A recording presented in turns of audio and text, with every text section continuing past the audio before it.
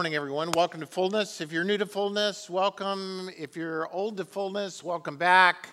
Glad you're still moving forward. Glad you're here today. Take your Bibles, turn to Matthew chapter 16. And actually, I'm going to be jumping a lot around, so you can turn there, but I'm going to be moving into a lot of different passages as we look at this together.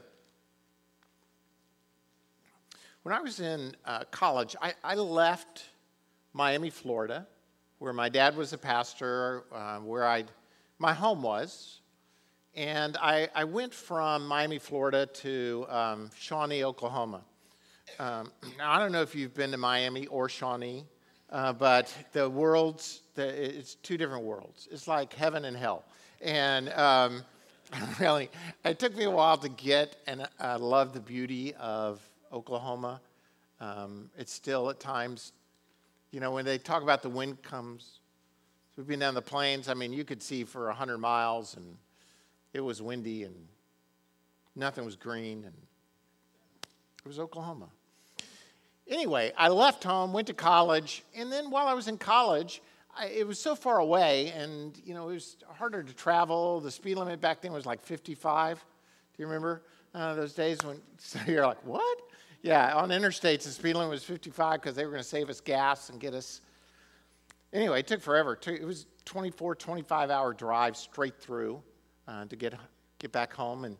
But whenever I went home at Christmas or summers, and that's really the only time I got to go home, I would always talk about going home. I'm going home this week. I'm going home for Christmas. I'm going home for the summer. Between when I graduated from college and when I started graduate school at seminary, my parents moved. My dad was a pastor of a church in Miami, Florida, and he became pastor of a church in Coral Springs, Florida, which is where we met the Kuhn and the Chinloy family, and a lot of things happened in our life. But one thing radically changed for me. I never used the phrase again, I'm going home. When my dad changed, from there on out, I just noticed that I always used the phrase, I'm going to my parents' house, or I'm going to Coral Springs. But I never used the phrase again that I could remember, I'm going home. Now, I lived in college, actually became more like home to me than home did, and so did seminary, even though I was moving dorm rooms, and my group of friends was there, and we have a lot of thoughts about the whole idea of home. Kathy and I were talking the other day. We're coming up on living in the same house for 30 years. On January 1st of 2021, we'll have lived in the same house for 30 years. Every one of my children, except for Jared, was brought to this house after they were born. It's the only place they know, any of them, as home. Some of them have told me if we move, they're not coming back.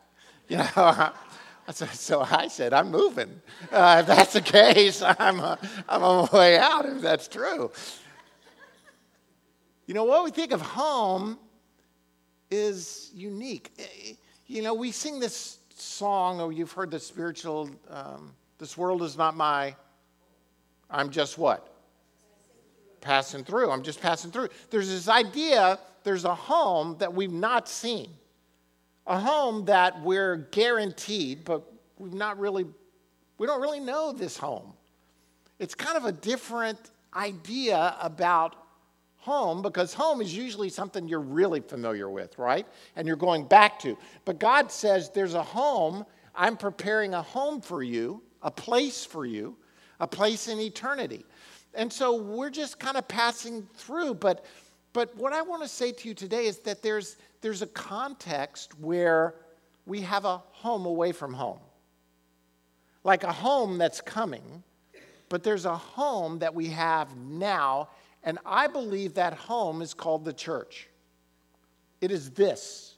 It is the people of God that will be gathered with throughout all of eternity that we get to experience now. It's not permanent, but it is. And so we have this home away from home. We have all of these concepts and ideas about what is church. We have 2,000 years of history of church. We have the Bible's teaching on church. We have incredible misconceptions about church. So this morning, I want to go back a little bit to the basics as we look at this series on sacrificial living and talk about the sacrificial church. Because I'm going to give you my premise right up front. And if you don't mind being a little bold about it, church is not what you get, it's what you give. So please, I'm begging you to say, hey, God, what can I give to the body of Christ? And please, again, I'm begging you, don't let the words come out of your mouth that's saying, what am I getting? I'm just not getting anything. I'm not getting. Please move from the consumer mindset to the I am a part of the body of Christ mindset. And God will direct your steps. I'm not saying you're committed to fullness for the rest of your life. Some of you are, which is great. Hey, we're in this together. But some of you, you're going to move, you're going to relocate, God will direct you, but you never leave a place, a church, because you say, I'm not getting.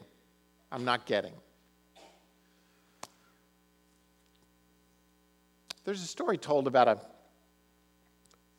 a boy who went to camp, and at camp he was at archery, and the boy next to him said, wow, you're really good at this archery thing. You're hitting the bullseye every time. And the little boy said, well, I do archery a little different. And the other little boy said, well, how's that? He said, well, I just shoot the arrow. Wherever it hits, I go and draw a bullseye around it, and I'm winning. For some of us, that's what church is.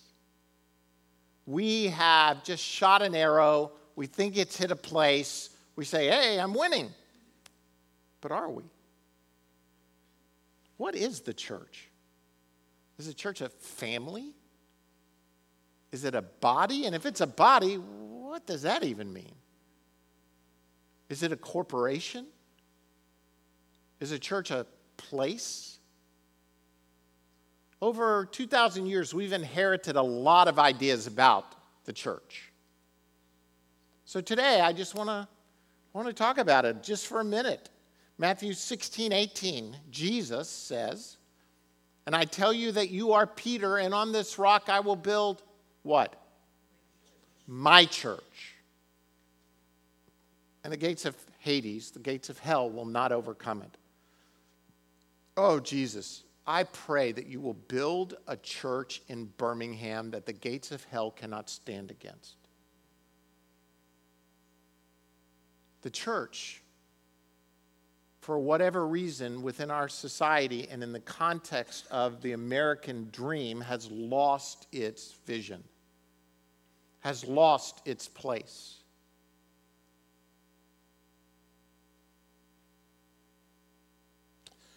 There's a story told, I forget the author's name where I first read this, but he talks about this wounded soldier who goes to a hospital to get treatment.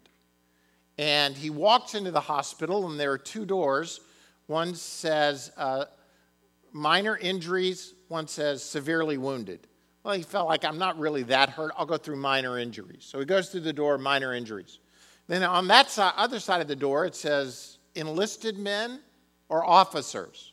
And he said, well, I'm an enlisted man. I'll go through the enlisted. He goes to the enlisted door. Standing in front of him is another door.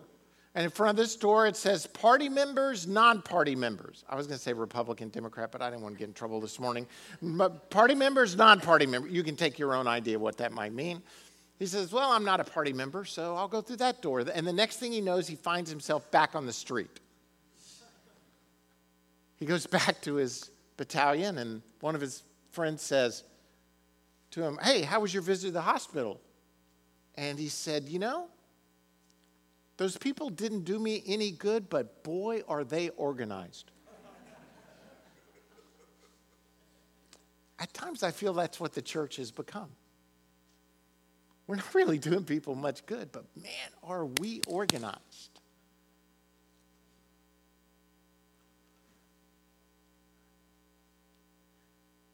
In Letters from a Birmingham Jail, Martin Luther King said this: "If the church of today does not recapture the sacrificial spirit of the early church, it will lose its authentic ring, forfeit the loyalty of millions, and be dismissed as an irrelevant social club with no meaning for the 20th century." He said this 50 years ago. He was speaking in the context, of course, of civil rights, but he was talking about the church's ability to speak truth into the world. And that the church had become a place of taking, not giving.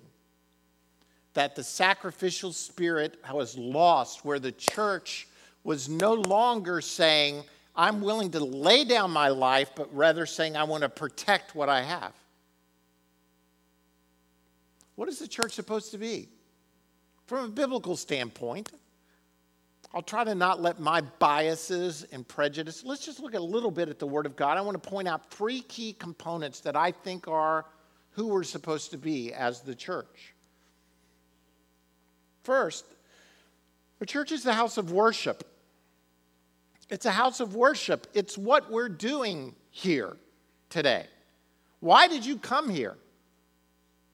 You came to be a part of worship, declaring that God is worthy.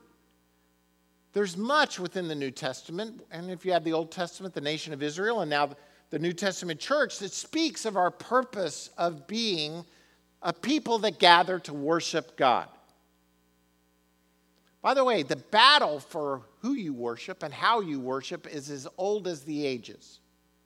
From the garden to the temptation experience, the devil has been trying to rob worship from the one true God. Did God really say? And in the temptation experience, he takes Jesus up on a high mountain. Says again, the devil took him to a very high mountain and showed him all the kingdoms of the world and their splendor. And this I will give you, he said, if you will bow down and worship me. Jesus said to him, away from me, Satan, for it is written, worship the Lord your God and serve him only. There's so much about the temptation experience I find fascinating. You know, the devil takes Jesus to a high mountain and says, hey, if you'll bow down and worship me, I'll give you all of this. And Jesus doesn't say to him, hey, this is not yours to give. Did he? He went back to what is at the core, the first commandment. Love the Lord your God. Worship him and worship him alone. The heart of what it means to be a follower of God is it has to do with our worship. All other arguments pale in comparison to whether or not we are worshiping the one true God. And by the way, I just want to kind of throw out to you today that everyone here is worshiping something. Everyone here is giving your heart to something. Everyone here is giving your trust to something. And a lot of those somethings are actually pretty good things. You know, like family. I like family. I love my family, even though I make fun of them all the time and kid around about my family. I love my family. I would lay down my life for my family, bottom line. But if I elevate my family to a place that I worship my family, rather than worshiping God, I'm out of whack. Things are going to be out of line. Things are not going to fall into place. As good as family is not to be worshiped. Worship God and worship him alone. A lot of the dysfunction we have, even within the context of healthy, what we would call healthy American church life, is because we've become family-centric. Just throw it out there to you. I'll write a book on it someday. The family-centric church rather than God-centered church. A lot of people go to church because they want their kids to be raised right. They want to meet friends. We homeschool, we church, we do this because I want my kids. It's all about the kids. I'd like to say to you, no, it's not. I like kids. Don't say go away saying, oh, he's a kid hater. Pastor, he's telling me I should just throw him in the backyard, let him eat dirt, and it'll be fine. No, that's not what I'm saying. I'm saying, look, God is the center of your life. God is, if you want your family and your kids to be what God has created them to be, then worship the Lord your God and serve Him alone. Jesus is speaking to the woman at the well. Here he's talking to Satan. Now he's, no comparison, talking to a woman who is asking him some questions, and he speaks to her when she asks him a very difficult question about where worship should occur. And he comes back and says to her basically, hey, worship is not about a place, it's about the heart of the person who's worshiping. And he says to her, believe me, woman, a time is coming when you will worship the Father neither on this mountain nor in Jerusalem. By the way, I don't want to get caught up on this, but as far as eschatology is concerned, I think this is kind of important. Jerusalem is not the center of everything. But instead, he says, yet, that was a freebie, kind of flying by the side there. He goes on and says, yet a time is coming and has now come when the true worshipers will worship the Father in spirit and truth. Listen to this line. For they are the kind of worshipers the Father seeks. God is spirit, and his worshipers must worship in spirit and in truth. You know, the whole idea of before the eyes of God, coram Deo, the idea that's a Latin phrase meaning before God, before the eyes of God. The eyes of the Lord look to and fro throughout the whole earth that he may strongly support those who what? Whose hearts are completely his, according to Chronicles. Jesus rephrases this and says the Father is looking for those who will worship in spirit and in truth. I love the topic of worship. I could do a whole seminar on worship, so I'm going to keep moving forward here. But God is, I want God's eyes to rest on us as he looks throughout the whole earth and he says, where are the people whose hearts are completely mine? Where are the people who are worshiping in spirit and truth? Wait, there's a group.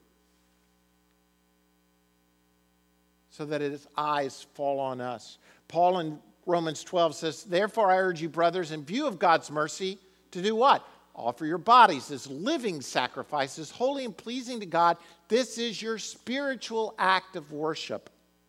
Individually, we lay our lives down because it's the natural response to the mercy of God. Paul, by the way, Paul has spent 11 chapters talking about this. So when you jump to chapter 12, I would encourage you to go back and read 11 chapters of beautiful, complicated theology, where Paul is basically saying this is all about God and what he's done for you, even the nation of Israel, 9, 10, 11. It's all about God. In view of God's incredible mercy, which I've just unpacked for you, here's what's reasonable. Offer yourselves as a living sacrifice.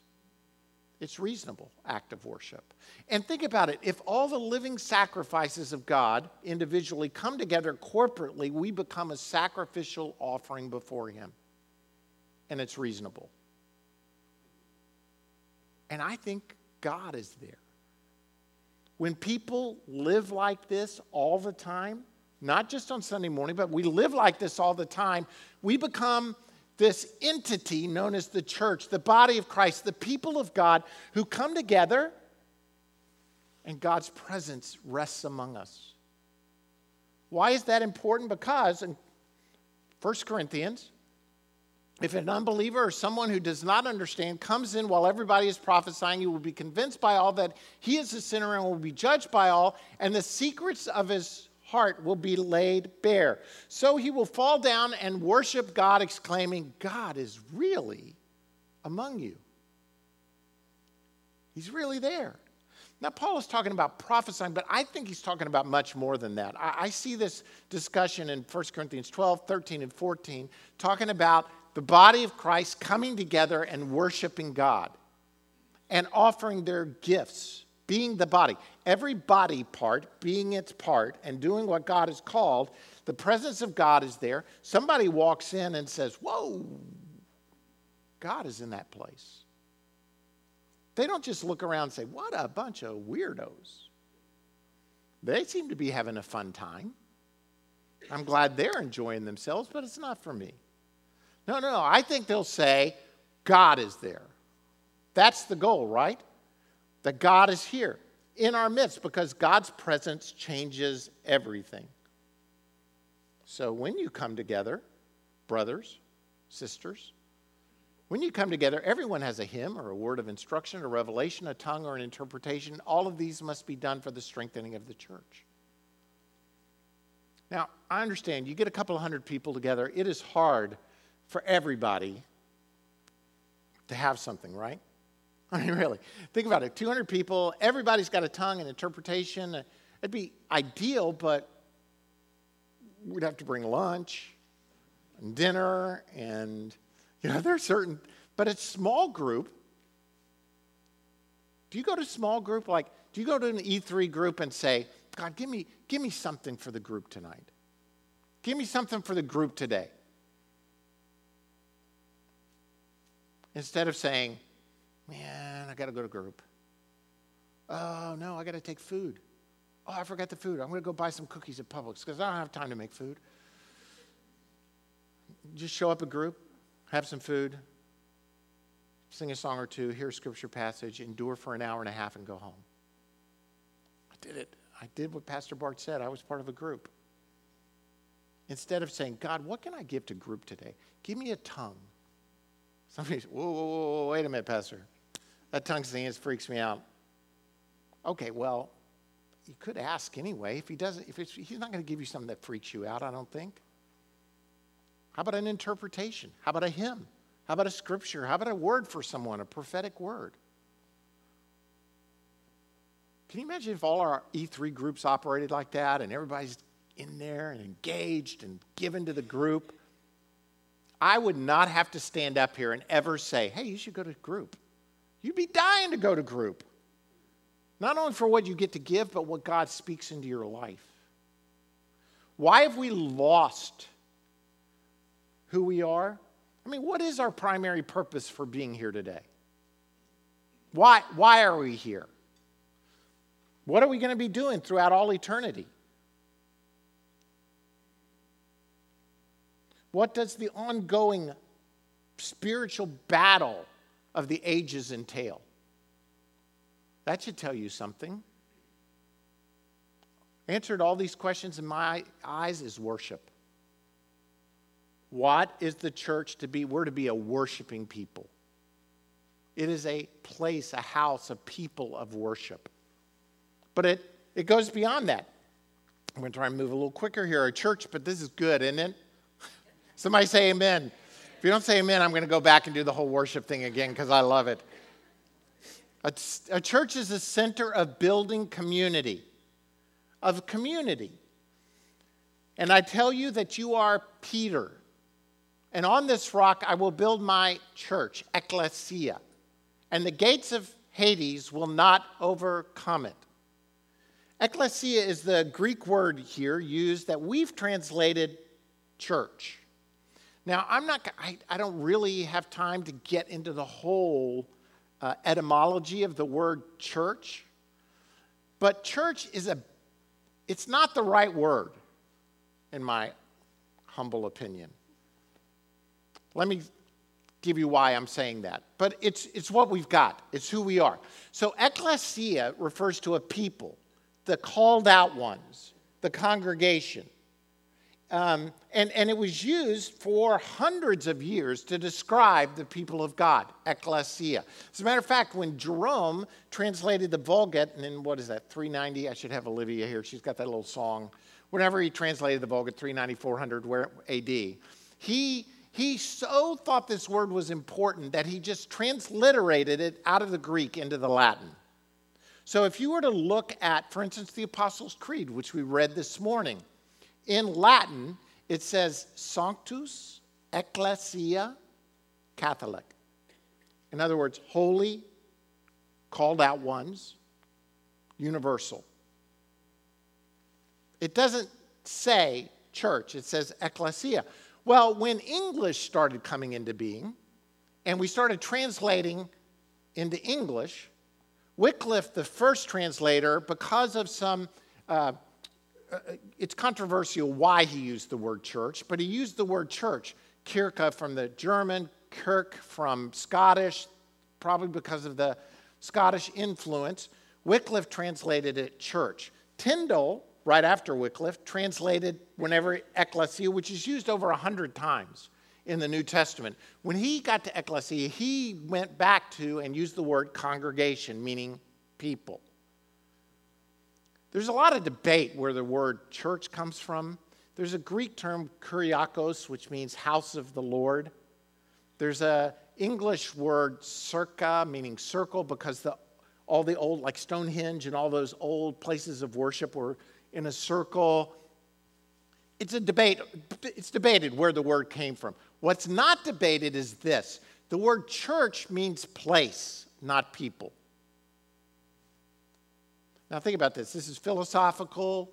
Even if you go to house of the Lord, you're referring to a place, not a people. Ecclesia means people. And no matter how much we battle this concept, we still battle this idea that church is about a place and not a people. It's kind of in what you say it, I'm going to church. Do you mean you're going to a people? No, I'm going to a place. Church. The problem is that really, when we think about church, we're to be a people, not just a place. I don't know if that resonates with you, but it's really important, kind of what's down in your heart, about what you think of when I talk about a sacrificial church. To talk about a sacrificial people. Open the door and there's all the peoples, right? But first you got the steeple. You got all this before you get to the peoples. You got your steeples. Why? Because we used to have a steeple. Praise God, it leaked so bad we had to take it down. The prayer chapel was more like a prayer garden. It was so wet in there all the time. I just can't imagine God looking down at the church and seeing some huge building with a steeple and saying, oh, you did that for me? That's what is sacrificial, that nice building with the big steeple? No, what is God looking for, people? A people whose hearts are completely His. That's what He looks down and sees, and we're to be a place of building community. Now listen, I understand. We're in 21st century America. If we want people from Vestavia to show up, you kind of have to have a decent building. It's the reality of our world. But the building is not the center. The building is a place only to hold the community that is the church. So that when people come in and see a worshiping community whose hearts are completely God's, God is in their midst, and they'll fall down on their face and say, man, God is really among you. They won't say, oh, I love those chairs. Right? If that's the case, we've missed something.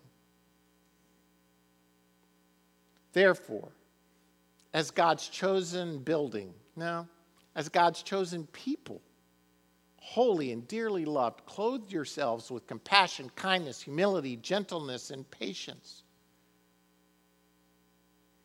Bear with each other and forgive whatever grievances you may have against one another. Whatever covers every what, so to speak. Whatever you have against one another.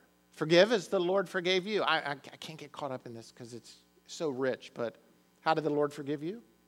Completely. And over all these virtues, put on love, which binds them all together in perfect unity. Wow. I want to be a part of a church like that, don't you?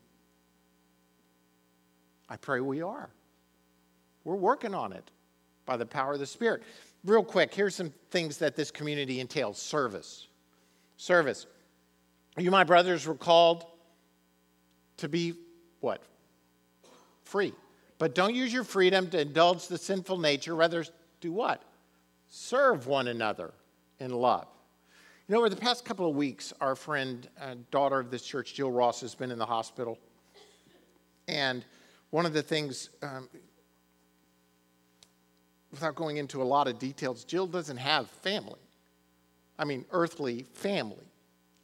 So years ago, Fullness adopted Jill, who has, a degenerative disease, and she's now in a nursing home. And I was amazed.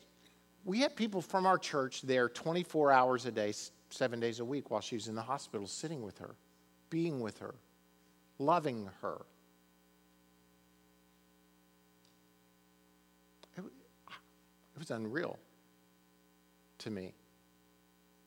I was kidding with Kathy. I was saying, that Grant and Amanda, they're just so much better Christians than I am.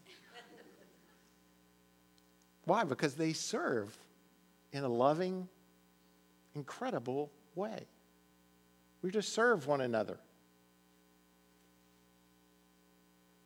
To prepare God's people, it says in Ephesians 4:12, for what?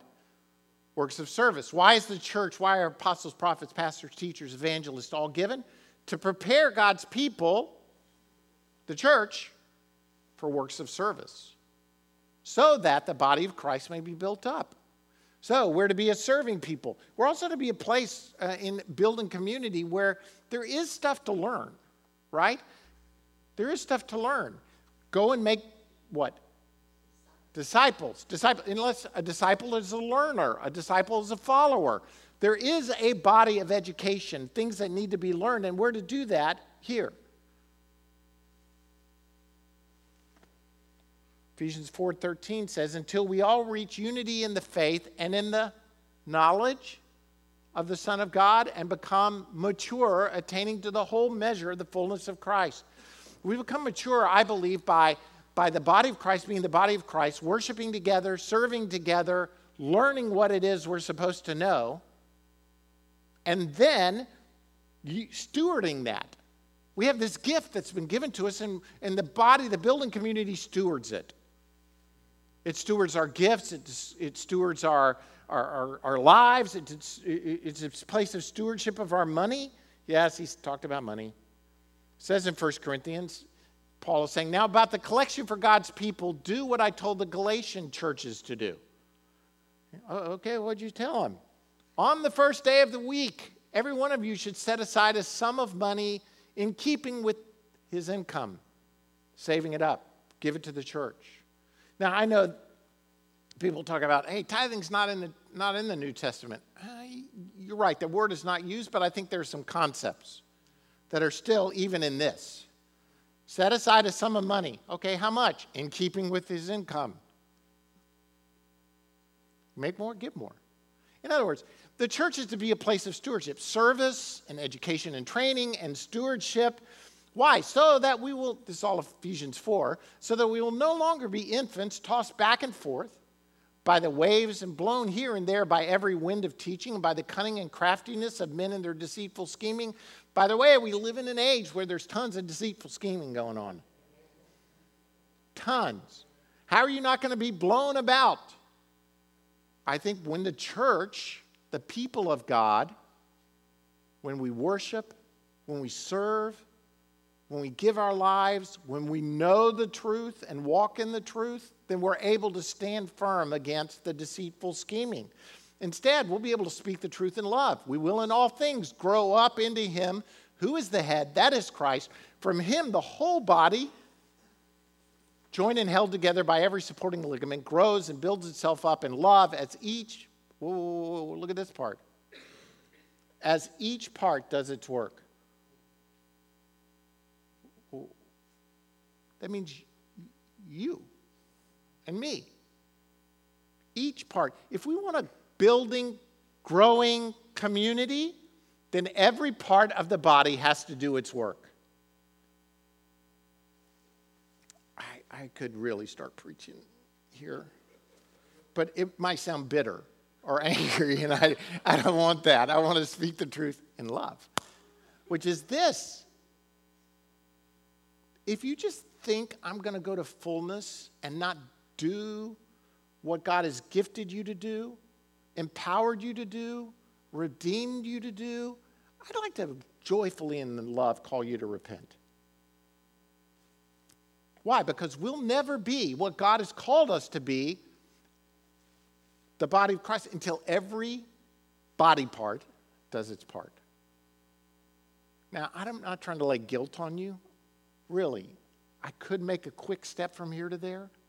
I'm trying to, in the power of the Spirit, say, time to wake up. If we're going to stand against the deceitful scheming of the world, then we have to step out and say, wait a minute, God has redeemed me. He's gifted me. Quit listening to the lies of the devil that tell you you have nothing to offer. Quit it. Just quit it. That'd be easy, wouldn't it? Here's my problem. Well, just stop it. Stop doing that. All right, moving on. The church is an instrument to expand the kingdom. We're a place of worship. We're a growing community, and we're given to expand the kingdom of God.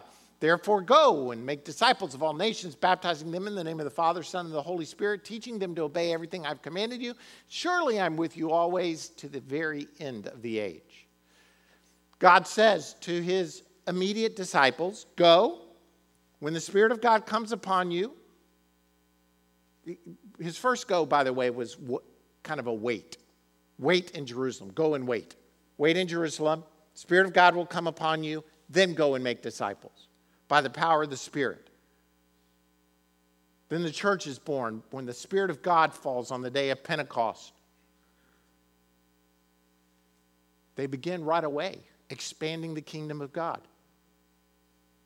It says the church gathered. Now think about it again. The ecclesia gathered, not the building gathered, but the people gathered. And they gathered, they learned, they worshiped, they went. Now, they didn't go quite fast enough. You know, he said Jerusalem, Judea, Samaria, uttermost parts of the earth, right? They were having such a great time in Jerusalem. Hey, this is where we live. God eventually sent persecution so that the church scatters, so the kingdom of God goes out. We're to expand God's kingdom. And Paul in Corinthians, he talks about how God reconciled us to himself through Christ. He reconciled us for what purpose? Yeah, see, this is where we get caught up again. I keep hitting this and hammering this, but it's really important. That God didn't reconcile you to feel good about you. He reconciled you and gave us, by the way, we got to get over just the me mentality and talk about the us mentality. He gave us the ministry of reconciliation, that God was reconciling the world to himself in Christ, not counting men's sins against them. And he has committed to us the message of reconciliation. We are therefore Christ's ambassadors, as though God were making his appeal through us. I mean, we are God's plan. This is what he does. He says, I've reconciled you, now go and reconcile the world to me. And you're my ambassador. I'm going to make my appeal through you to see God's kingdom expand all around us. The church is God's idea. The ecclesia, the called out ones, the people of God. We're his plan for seeing the kingdom of God expand to the world around us. Which leads me to this question, and it's pretty important. Which of these two questions is correct? It's all up to me, or leave it to the church? Now, you don't have to answer. Please don't. This is a reflective question. But there are in these questions responses I get on a pretty consistent basis. Basically saying, look, I just got it. Expanding God's kingdom, it's up to me. I got to go. I got to take it. I got to go get the world for Jesus. So here I go. Or do we at times say, it's up to the church? It's the church's job to win the world. It's the church's job to I'll just give you an example. Kathy is the reason I prayed for our children. She's presenting the plan of salvation to your children this morning. Because she is of the heart that there are some within our child group, 1st through 6th graders, who don't know Jesus yet. And so, praise God, we've got a children's pastor who's presenting the plan of salvation and the power of the Spirit to say to these children, come be reconciled to God. But there have been times where we as a church have said to parents, hey, we want you we don't want to rob you of the joy of sharing the plan of salvation with your children and leading them to Christ. Do you understand? Are y'all understanding what I'm saying here? We have said to some parents, hey, we're going to present that, but if you want, it's such a joy to lead your child to Christ. And we've had people say to Kathy and to me, I want the church to do it. Now, here's the problematic part. We are the church. You know, when someone says, I want the church to do it, you know what they're saying? You do it. You do it. My kids used to do this all the time. Hey, do you want to do this? No, you do it. What does that mean? I don't want to do it. You do it. We've lost the idea that we are the church. We are the called out ones. Instead, they think, oh, the pastor, the children's pastor, the youth pastor, the blank pastor, whatever that pastor is, he's the church.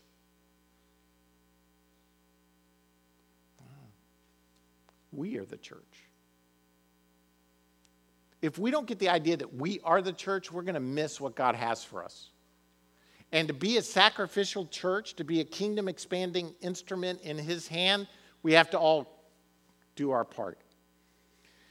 Jesus says in Luke 7 that the Pharisees and experts in the law, the ones who knew, they rejected what?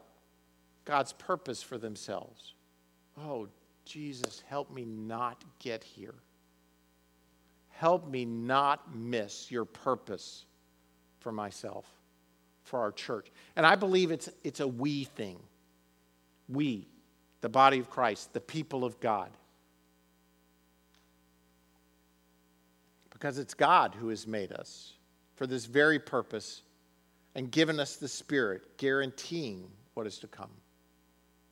We, the church, are to be a people of sacrificial living because we're a sacrificial church.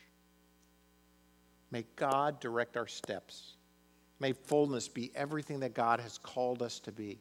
May we be a people who first worship God with everything that we are and love him with our whole heart.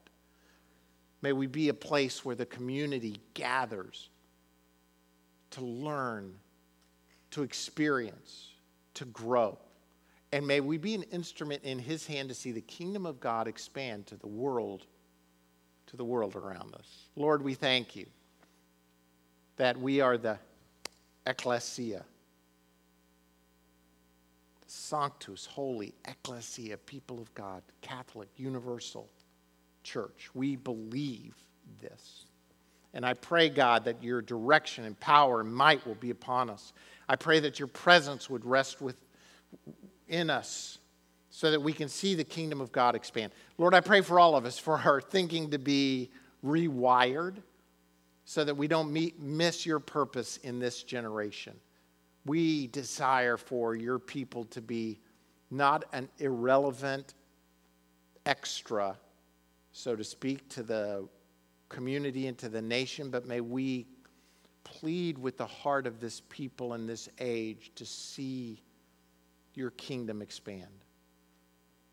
So God, your kingdom come, your will be done here on earth as it's being done in heaven. Let it be done through us. We give ourselves to you, the fresh and anew this morning. In Jesus' name, amen. I know that offering can be a weird thing. You know what I mean? Like, oh, he's asking for money.